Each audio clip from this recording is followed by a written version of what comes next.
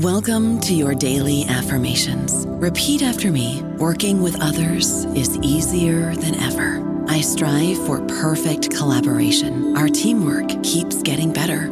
Yeah, affirmations are great, but Monday.com can really get you the teamwork you desire. Work together easily and share files, updates, data, and just about anything you want all in one platform. Affirm yes to start, or tap the banner to go to Monday.com. With Lucky Land Slots, you can get lucky just about anywhere. Dearly beloved, we are gathered here today to... Has anyone seen the bride and groom? Sorry, we're here. We were getting lucky in the limo and we lost track of time. No, Lucky Land Casino, with cash prizes that add up quicker than a guest registry. In that case, I pronounce you lucky. Play for free at LuckyLandSlots.com. Daily bonuses are waiting. No purchase necessary. Void where prohibited by law. 18+. Terms and conditions apply. See website for details. Hello, everybody. This is Marshall Poe. I'm the editor of the New Books Network, and I'd like to tell you that we have a new and improved website. It has 2 new features that we think you'll love. One of them is a vastly improved search engine, so that when you type in keywords, you'll get a bunch of episodes really quick. The other is the ability to create a listener account. And in that listener account, you can save episodes for later listening. So you can create a kind of listening list. We think these features are neat and we think you'll enjoy them. Please visit the site today. Hello, everybody. This is Marshall Poe. I'm the editor-in-chief of the New Books Network, and I'd like to tell you that the following podcast was produced for the Southern Labor Studies Association. You can visit the SLSA online at southernlaborstudies.org, and you can follow the SLSA on Twitter at Southern Labor SA. I hope you enjoy the following interview.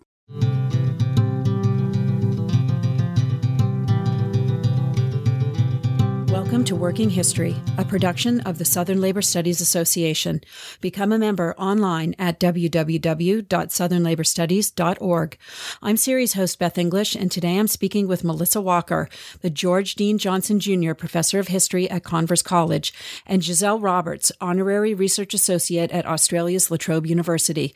Together, they edit the series Women's Diaries and Letters of the South, published by the University of South Carolina Press. Melissa Walker and Giselle Roberts, welcome to Working History. Thank you. Thank you for having us. So together you edit the Women's Diaries and Letters of the South series. Can you briefly explain to listeners what the series focuses on and how it all got started? Sure. The Women's Diaries and Letters of the South series is published by the University of South Carolina Press. And we publish documentary editions of letters, diaries, memoirs, editorials, and oral history interviews that were created by women residing in the American South from the colonial era to the present. We call it WDLS for short. And WDLS was established in 1995 by the founding editor, Carol Blesser. And Dr. Blesser was a professor of history at Clemson. Mm-hmm. She was also one of the founders of the Southern Association for Women Historians. Oh, okay. And she had served as president of the Southern Historical Association and had written and edited several important volumes in Southern history, including In Joy and Sorrow, Women, Family, and Marriage in the Victorian South. And she had edited the diaries of James Henry Hammond and the correspondence of Maria Bryan. Since 1995, she managed publication of 28 volumes in the WDLS series. Mm-hmm. And the two of us took over after Carol passed in 2013. And before we jump into a discussion about some of the volumes in the series, let's talk a little bit about what documentary editing is all about. People often associate the terms documentary and documentary editing with film and visual media, but we're talking here about physical documents, letters, diaries, and the like. So would you talk a bit about what the field of documentary editing encompasses? Sure. Documentary editors or documentary historians tell stories about the past by transcribing and annotating primary material. Okay. And in our case, of course, that's first-person accounts written by women of the South. Mm-hmm. Documentary editions can range from a short diary edited by a local historical society to a multi-volume collection of presidential papers. Essentially, documentary editors take that raw material that historians are using to write historical monographs, but they are actually editing it into a form where it can be enjoyed by general readers as well as historians and students. Okay. Documentary editions, I think, have traditionally been published in book form, but ebooks are gaining some ground in the field. One example is the Skinner Family Papers, which was recently edited by Mary Maillard, and that features 3 ebooks supported by a website, digitized primary material, and a blog. So there is this growing engagement with new technologies in the field. The other thing that's worth mentioning is that documentary editions, either in print or ebook, differ from digitisation projects, which are increasingly undertaken by archives and historical societies, where the material is scanned and made accessible via online repositories, usually free of charge. Digital editions are different again, where the manuscript papers are collected, transcribed and annotated, and these ones usually require a subscription. This format is well suited to large collections, such as the Dolly Madison digital edition, and there's several like this. Researchers are able to search for material according to name, date, location, correspondent, and other variables such as those. And digital collections usually encompass a wider range of material than that extends beyond first-person accounts. So things such as account books, ledgers, lists, and other material that might not necessarily be well suited to a documentary edition. Okay, that's good clarification. And what's involved in preparing a documentary volume versus a more traditional history monograph? Well, preparing a documentary history volume requires a very different process than a monograph, but they do share an important thing in common. Both types of work must contribute to the historiography of the period in question. And in documentary editing, there are some fixed parameters, and the editor must build a narrative using the documents available. And Giselle, do you want to talk a little more about that? Yeah, I was going to say I can talk listeners through the basic steps involved in assembling a documentary edition. So like any project, as Melissa said, we must make an assessment of the material, and we ask questions similar to those that historians ask when preparing a monograph. So does the material contribute to the historiography? Does it tell a good story?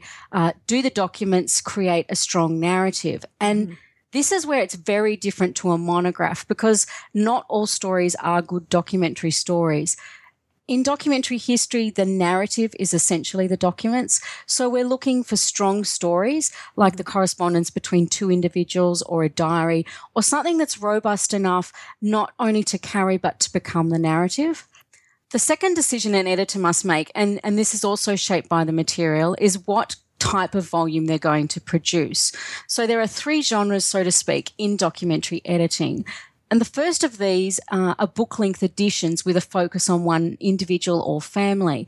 This is the most common form used by documentary editors, and it's the one that's overwhelmingly represented in publications of the Women's Diaries and Letters of the South series. And then we have multi-collection volumes, which are assembled by an editor around a theme, a group, or a time period. And examples I can think of are Michael O'Brien's An Evening When Alone, which featured 4 journals of single women in the South, or Stephen Berry's Princes of Cotton, which featured 4 diaries of young men in the South. So this idea of small collections of individual stories, in this case around young women or men, around a particular theme, time period, or both. And finally, we have survey documentary editions, usually around a theme or time period, using individual documents from several collections. And the example I can think of is Joan Cashin's Our Common Affairs, which featured diaries and letters of dozens of women in the antebellum South. So once we've decided what kind of volume we're going to produce, the next real issue is copyright. So does the material require permission? And this is especially the case for those working with 20th century material. The general rule for unpublished manuscripts is death plus 70 years. So if the archive doesn't hold copyright, then the editor must contact a direct descendant and obtain written permission to publish. It's certainly not an insurmountable obstacle, but it is one that needs to be addressed in the early stages of a project. Melissa and I have worked with editors on several occasions to obtain permissions for materials, and we've been incredibly successful in tracking down descendants, and it's always exciting to get to that stage. Mm-hmm. I think usually their biggest concern is feeling that they don't have authority to grant permission, but once they realise they do, most are delighted to support bringing the story to a wider audience. Mm-hmm. Next step is selecting the documents. Is the material from one or more collections or one or more genres, and is the focus on one or more individuals? Usually we have more material than we can include in one volume. In my own projects, for example, I had twice as much material for the chosen period than what ended up in the book. So maintaining the plots and subplots is actually key to this process. Sometimes you can take out one document and it changes the story completely. So it's being mindful of that. The next step is we arrange the documents. So will the documents be arranged chronologically or thematically are issues we have to deal with. And once we've made those decisions, we arrive at transcribing. And first-time editors often think this is the easy part of documentary editing, but it's actually one of the most challenging aspects of a project. I always advise to check and check again. In the course of a book project, for example, I would check my transcript against the originals half a dozen times in a line-by-line edit until it's free of errors. And at the same time as doing that, we make methodological decisions. So what will be standardized? What's the methodology on omissions, illegible words, spacing and paragraphing? And the importance of preserving the integrity of the document is critical. Melissa and I have prepared a methodological handbook for editors working within our series, and we'd be more than happy to send it to anyone interested in or currently working on a documentary project. And finally, we annotate the selection. So we identify people, places, events, quotes that become the interpretive framework that allows the reader to navigate the text and get the most out of the story. Mm-hmm. So they're sort of the general steps involved in the process of editing a documentary volume. Right. So it's not just as simple as transcribing, footnoting, and off it goes to the press. Much more complicated than that. Right. And there's lots of decisions to make in terms of capitalization and punctuation and spacing. And so yes, it's a matter of negotiating those. Right. And just real briefly before we move on to talk about some of the volumes in the series, how did each of you come to be involved in this particular historical field? It seems to be sort of a real niche almost, within sort of the broader field. Well, they say some books change your life, and I can certainly pinpoint the one that changed mine. I was 19 when I read The Civil War Diary of Sarah Morgan. Mm-hmm. It was Charles East's edition of the diary, which was the first time that Morgan's account had been edited and published in its entirety. And I hesitated about buying the book for several weeks, and then one day I did. I remember reading the first page and being struck by the power of a first-person account. And I finished the book that weekend. Mm-hmm. I was in my first year of an arts degree at La Trobe University in Melbourne, Australia, studying Australian politics and reading book after book on the American Civil War. I discovered that La Trobe University's American History faculty was ranked in the top 3 in the Southern Hemisphere, and I changed my major and I studied under Pulitzer Prize winner Rhys Isaac, who wrote The Transformation of Virginia, and Labour historian John Selman, who wrote the brilliant book Gastonia 1929 on the Laurier Mill strike. I received my PhD in 2000, published a monograph on my dissertation, which was on young women in Mississippi and Louisiana during the Civil War, and then started editing the courtship correspondence of Sarah Morgan and Frank Dawson. After reading Sarah's Civil War diary, I really wanted to know more. Mm-hmm. And in the course of that work, I contacted Charles East, who was editor of Sarah Morgan's diary and former director at Louisiana State University Press. And we discussed the Morgan family and documentary editing every other day throughout the project. And he became one of my finest mentors. He taught me his methodology for documentary editing, and it's what I use today. So after the volume on Sarah, I edited the correspondence of Mississippi woman Eliza Lucy Irian Nielsen, And Melissa and I are now editing a volume on the progressive era. So I've moved into the 20th century, which has been rather fun, and have 2 other book projects in process. So there's lots of wonderful documentary stories to tell, and there's not enough time. Sure. And Melissa, how about you? How did you get into the field? I don't know about you, but I'm very busy and I don't have a lot of time to cook. That's why I subscribe to Factor. Eating better is easy with Factor's delicious, ready-to-eat meals. Every fresh, never frozen meal is chef-crafted, dietitian approved, and ready to go in just 2 minutes. You'll have over 35 different options to choose from every week, including Calorie Smart, Protein Plus, and Keto. These are 2-minute meals. Factor meals are ready to eat and heat, so there's no prepping, cooking, or cleanup needed. They're flexible for your schedule. Get as much or as little as you need by choosing your meals every week. Factor is the perfect solution if you're looking for fast, premium options with no cooking required. Sign up and save. We've done the math, and this is important. Factor is less expensive than takeout, and every meal is dietitian approved to be nutritious and delicious. Head to factormeals.com/NBN50 and use code NBN50 to get 50% off. That's code NBN50 at factormeals.com/NBN50 to get 50% off. Well, I came at it in a more circuitous fashion. As an undergraduate history major at Maryville College, I had read documentary collections and used them in research, but I had never really thought very much about what they were or how they were put together. Mm-hmm. And I went on to earn my doctorate in U.S. and women's history at Clark University, where I wrote a dissertation on the experiences of upcountry Southern farm women in the transformational years during and between the 2 world wars. Mm-hmm. And that work became the basis of my first book. And I used a lot of kinds of documentary sources for that book, including Agricultural Extension Service records, New Deal program records, and other sources.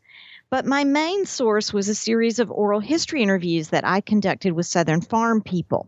I still teach at Converse College in South Carolina.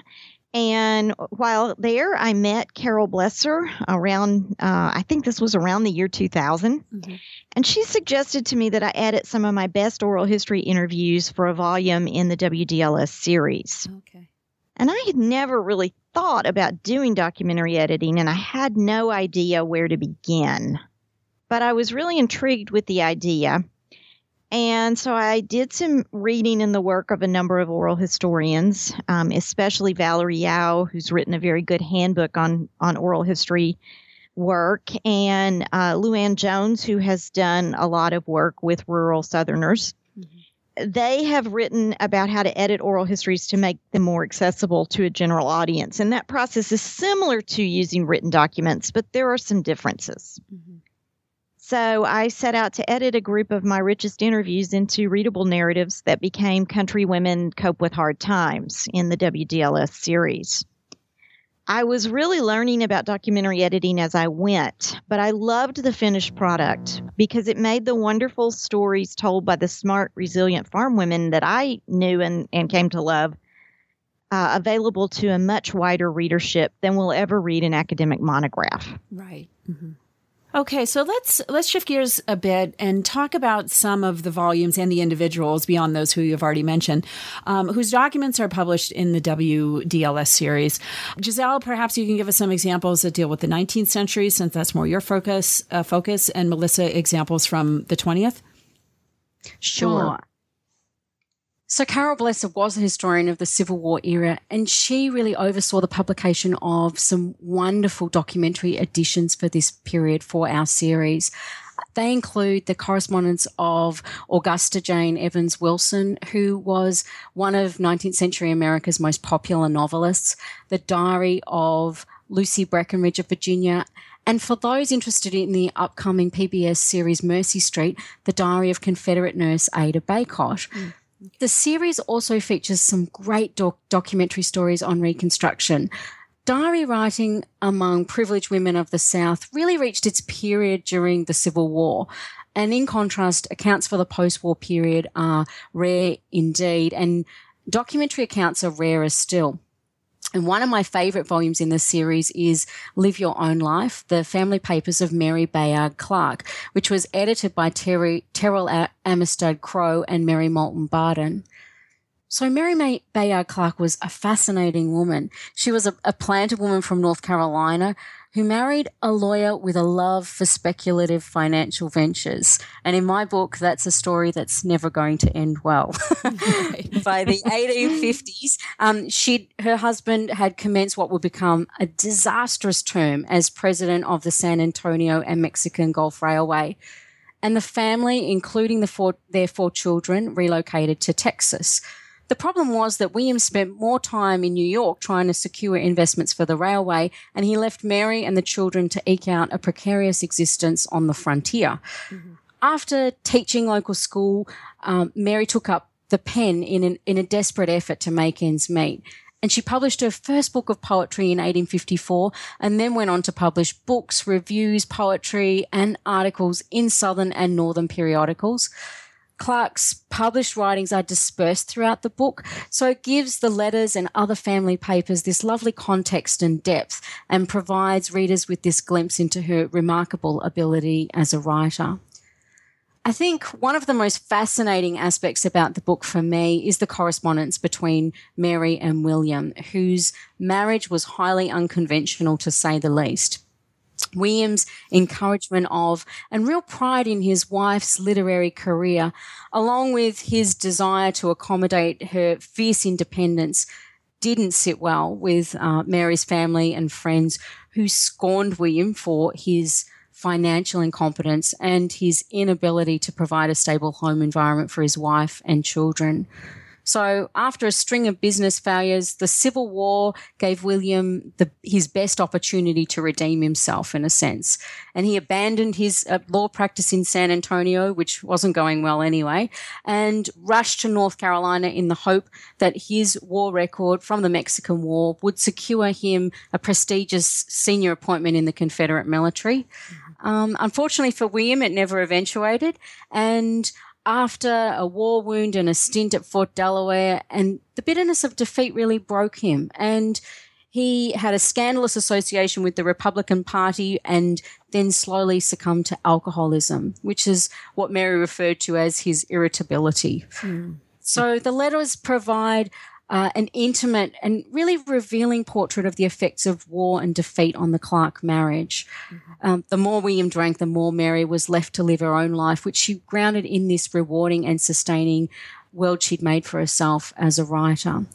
The documentary story is fascinating because it allows us to see the demise of the marriage not only through the correspondence of William and Mary, but also in the letters written by their children and Mary's extended kin. So we get all these different perspectives, and it provides this really rare glimpse into the dynamics of a Southern family as they struggle to make their way in the post-war world. Other additions for the Reconstruction period include my book on Eliza Lucy Irian Nelson, who was a farmer's wife. Her correspondence provides us with a domestic view of Reconstruction. Mm-hmm. And we also have the journals of Amalia Reed, edited by Robert T. Oliver. Amalia lived in Anderson, South Carolina, and she provides us with a rare and really detailed account of life in Western South Carolina as war turned into Reconstruction. So her diary covers the period 1865 to 66. So we have some really fascinating 19th century story for readers to explore. Right. And Melissa, how about from the 20th? We do have some great 20th century stories. One of my favorite volumes in the series is entitled Dearest Hugh. Historian Suzanne Cameron Linder Hurley edited the courtship letters of Gabriella Drake and Hugh McCall. And these letters provide us with really revealing insights into the social lives and the courtship and marriage practices in small town in the small town South. Gabriella lived with her family in Bennettsville, South Carolina, where she met and fell in love with a young banker who had just moved to town. His name was Hugh McCall. Mm-hmm. And incidentally, he was the founder of what would eventually become Bank of America. Hugh and Gabriella exchanged letters, long and short, often several times a day. And in these charming letters, we can see the two of them struggling to understand the meaning of love and marriage and gender expectations that were shifting in a rapidly changing world. And I just wanted to read you a little selection of a couple of the letters from May in 1901. Gabriella writes, "My dear, dear sweetheart, here I am spinning again and doing what my better judgment tells me I ought not to do. But, well, youth and love come but once in a lifetime, and all these follies are pardoned. I flew upstairs last night to read the sweet little note a certain someone who I love wrote me, and it was almost as good as talking to you and having you aggravate me as you did last evening. You ask me to tell you what I am going to do about you. I just cannot tell you, for I do not know myself. I do not see just how I am going to give up my love, and yet again I do not see how I am going to say yes," and this was yes to his proposal. "Somehow I do not see how I'm ever going to say yes to anyone. I think I would be happier in loving one and in having someone love me better than all else on earth, but just cannot imagine myself surrendering my heart and soul into another's keeping." And she goes on at some length, but his reply the next evening is really lovely. He says, "My darling sweetheart, I reckon we both are very much in love with each other, and I think we would be entirely happy if we were each other's. Don't you? My dearest angel, if we decide to start in life as life-true partners, it will be as everything else is, an experiment.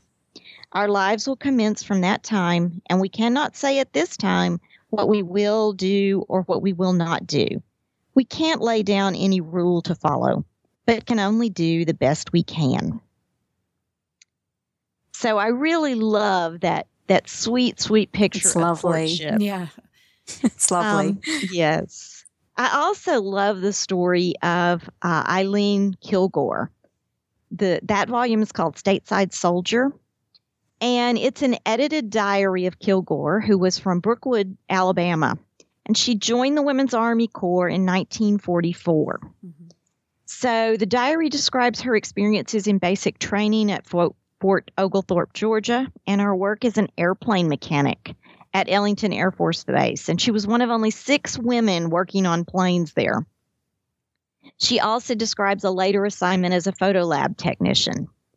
The diaries detail her excitement and her anxiety about enlisting, and also the camaraderie and challenges and even the monotony of military life and labor. And one of the things I like best is that they really record the culture shock she experiences. She's this rural Alabama girl thrust into the chaos of World War II military service and moving all over the South, and sharing quarters with women of different religious, ethnic, and geographic backgrounds. And that makes a profound impression on her. So I think it offers a really interesting window into the lives of women during World War II. And after the war, Eileen became a teacher and a writer. She's actually the author of 3 acclaimed children's books. And so she was very skilled at editing these diaries and providing the introduction that provided the context for the story. And she did a great job. That's great. Those are fantastic examples. And what, in your opinions, makes for a good documentary story? And sort of a second part to that question, why are these sometimes very personal and individual stories told through these edited documents important to a broader understanding of history? I'll talk some about good stories. Okay. Yeah. Any story that contributes to our understanding of women in the South and features documents that can be edited into an engaging and insightful narrative is a good story for the WDLS series. And as Giselle said a little while ago, not all stories make good documentary stories. Sometimes the documentary record may be fragmented. And historians can reconstruct a lot of episodes using those fragments for a monograph or a scholarly article. But documentary editors can't necessarily build that context into a narrative. Perhaps all the correspondence available on an individual consists of letters received by that person, but not the ones that they wrote themselves. So that's valuable material for a historian, but it may not provide the basis for a good documentary story. And I know Giselle has thought a great deal about this, so I'll let her talk a little more about it. Okay, Giselle, what are your thoughts? Well, I can probably answer the second part of that question. So the personal and individual stories. I think, and that's the thing I love most about documentary editing. It's the thing that actually drew me to it originally, and it's the thing that keeps me passionate about doing this work. Because documentary stories really allow us to peek through this window into what I often call the random, messy complexity of human experience in another time and place. And as editors, we help someone from another time and place to tell their story. And in this and in these documents, we see the convergence of events and ideologies and people and places and activities. And in our case, we provide readers with access to powerful first-person accounts. And with the exception of, say, autobiographies and memoirs and oral history interviews, where people are looking back on their lives, usually the story is very dynamic and unfolding in a woman's moment of self-reflection or in her conversation with family and friends. So these first-person accounts provide a personal dimension to what we know as the big picture or grand narrative history. And I can give you an example. We know, for example, that 1 out of 25 white women in the South who died in 1850 died in childbirth. And we know that in 1860, more than 20% of all deaths occurred among infants and almost 43% among those 5 years and under. And reading the extended reflections of a mother who's lost her child provides the story behind the statistic. In a monograph, those reflections might be limited to a choice phrase or sentence. So there might be something like, how sadly, how constantly we miss our sweet one. It seems impossible to realise we will never look into those eyes again. We might see a quote, something like that. But in documentary history, we see the complete document, which provides a whole new level of insight. And I'm just going to read to you an excerpt from a letter in my book, which was a letter from Eliza Lucy Arian Nelson to her niece, Elizabeth. And it was in July 1882, just after she'd lost her 2-year-old daughter, Sophie. So I'll just read you this excerpt just to contrast the difference between that portrait of this issue and a documentary portrait. Okay. How sadly, how constantly we miss our sweet one. It seems impossible sometimes to realise we will never look into those eyes again or fold that dimpled form in our arms. It seems as if we must hear those little pattering feet or hear that sweet fresh voice. She was snatched from us so suddenly, we have felt half paralysed. I do not wish Sis Lizzie to torture herself with the thought of Cordelia or me breaking down. No. Thank God we can grieve without any fear of that. We pray not to grieve in a sinful and repining manner. At night I suffer most. My arms are so empty. I am as conscious all through my sleep of her loss as I used to be of her precious bodily presence. We have had much company, and Tot would sleep with me. I didn't once, even in half-conscious moments, mistake her for my little lovely. No, that feeling of loss is with me always. Yet we do not mourn in tears all the time. We talk of her sweet winsome ways, and the children speak of her constantly and wish for her in their plays and repeat her little sayings in the happiest way. Tot says precious Saviour is keeping care of Sophie now. They have had no shrinking of my room or the parlour since her sickness or death. Every thought and feeling towards her is love and tenderness. They would fondle her little hands and feet as she lay white and still.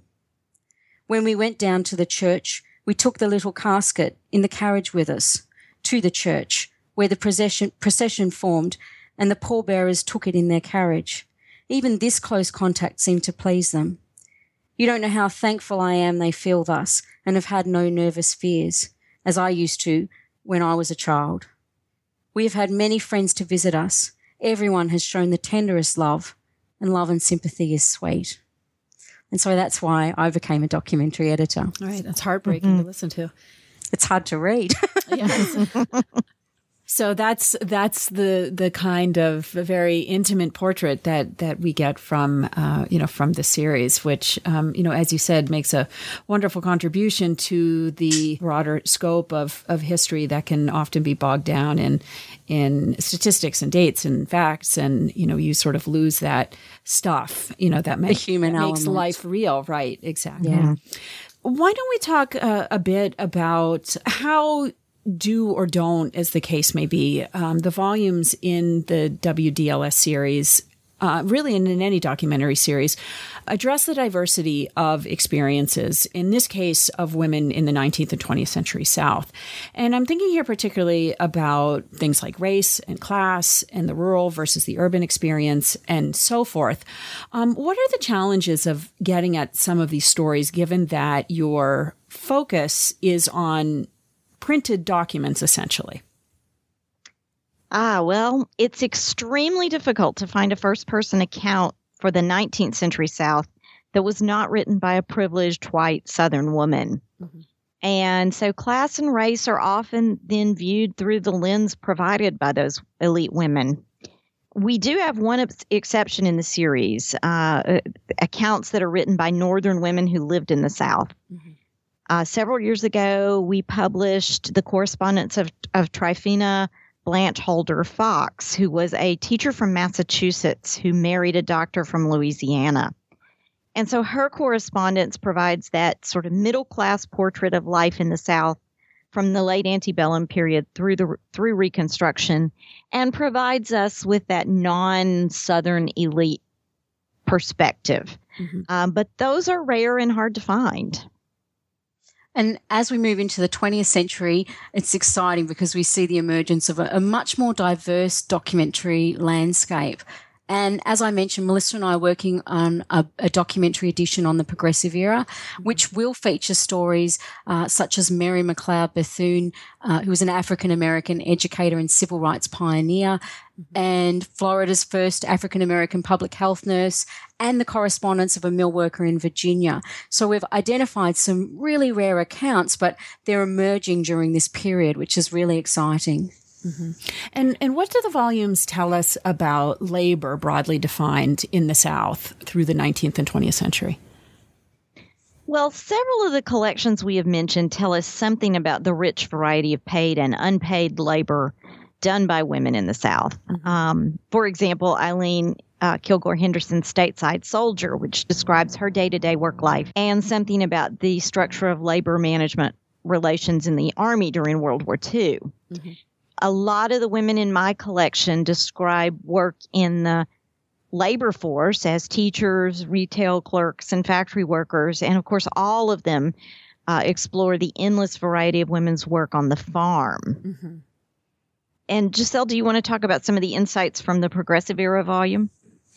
Okay, so as I've mentioned, our upcoming volume on the Progressive Era, but it does tell us a lot about women's paid work in the 20th century. So as has been the case in earlier eras, women's opportunities to continue to be limited by assumptions about gender and race, but the opportunities were nonetheless expanding. And middle-class women found work as teachers, nurses, social workers, and writers, while poorer women turned to factory and domestic work to make ends meet. Mm-hmm. One of the documentary stories in the book features Florida's first public health nurses, who were representative of this new wave of pioneer women professionals. So from the first 3 state health nurses in 1914 to 12 by 1916, we see these women who were employed by Florida's Board of Health to bring basic disease prevention and control to the state. Other women found themselves caught up in the textile mill boom and that brought industrialization to the South. And the book also features a rare portrait, as I've said, of a young mill worker in Virginia. Mm-hmm. Henrietta Aiken Kelly, who was the founder of the Charleston Female Seminary and an expert in sericulture, fought to establish a raw silk industry in South Carolina as an employment alternative for mill workers. And we also see educators like Mary McLeod Bethune and Sophie Nisbet Breckenridge who work to further African American and women's access to education. So some of these upcoming stories promise to provide us with further insight into women and labour in the South.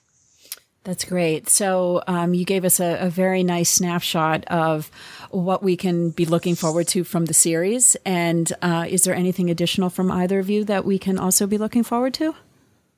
Well, we have several things underway. We've got 3 Civil War diaries from Mississippi. And these are unusual because most of the diaries in the series are weighted toward the Eastern Seaboard. But these 3 previously unpublished diaries have been used extensively in monographs, but have not been available to a wider audience. Also, we have under contract the Angela Gregory memoir. Angela was one of Louisiana's most influential sculptors in the 20th century. She studied in Paris and produced amazing work over 6 decades, including an expressive portrait bust of a young African-American woman completed in 1928, and sculptures for the Louisiana State Capitol, and a monument to the French founder of New Orleans. So drawing upon her recollections and unpublished correspondence and diaries from her life, the editor is developing a multi-layered documentary story recounting her time in Paris. Okay. And, of course, Giselle's already mentioned the Progressive Era volume, but we're always on the lookout for new projects. We particularly love to add volumes on civil rights activism, on the 20th century women's movement in the South, on LGBT history in the South. We could use more work on the 18th century as well. So if any of your listeners are interested in consulting with us about potential projects, we encourage them to get in touch with us. And where can they do that most easily? Through the press website, or how would that work? We can give you our email addresses. That would be great. Are you willing to do that? Absolutely. That's fine. Okay, please do. Mine is melissa.walker@converse.edu. Okay. And mine is g.roberts@latrobe, which is one word, .edu.au. Okay, fantastic. Hopefully you'll receive a flood of new projects coming your way. We hope so. That's right. Well, Melissa Walker and Giselle Roberts, thank you very much for sharing with us all your work on editing documents and your work on the WDLS series. And thanks very much for joining us on this episode of Working History. Thank you for having us. Thanks again to Melissa Walker and Giselle Roberts, co-editors of the Women's Diaries and Letters of the South series, published by the University of South Carolina Press. And thank you for listening to this episode of Working History, produced by the Southern Labor Studies Association. Become a member online at www.southernlaborstudies.org and follow Working History on Twitter at Working History.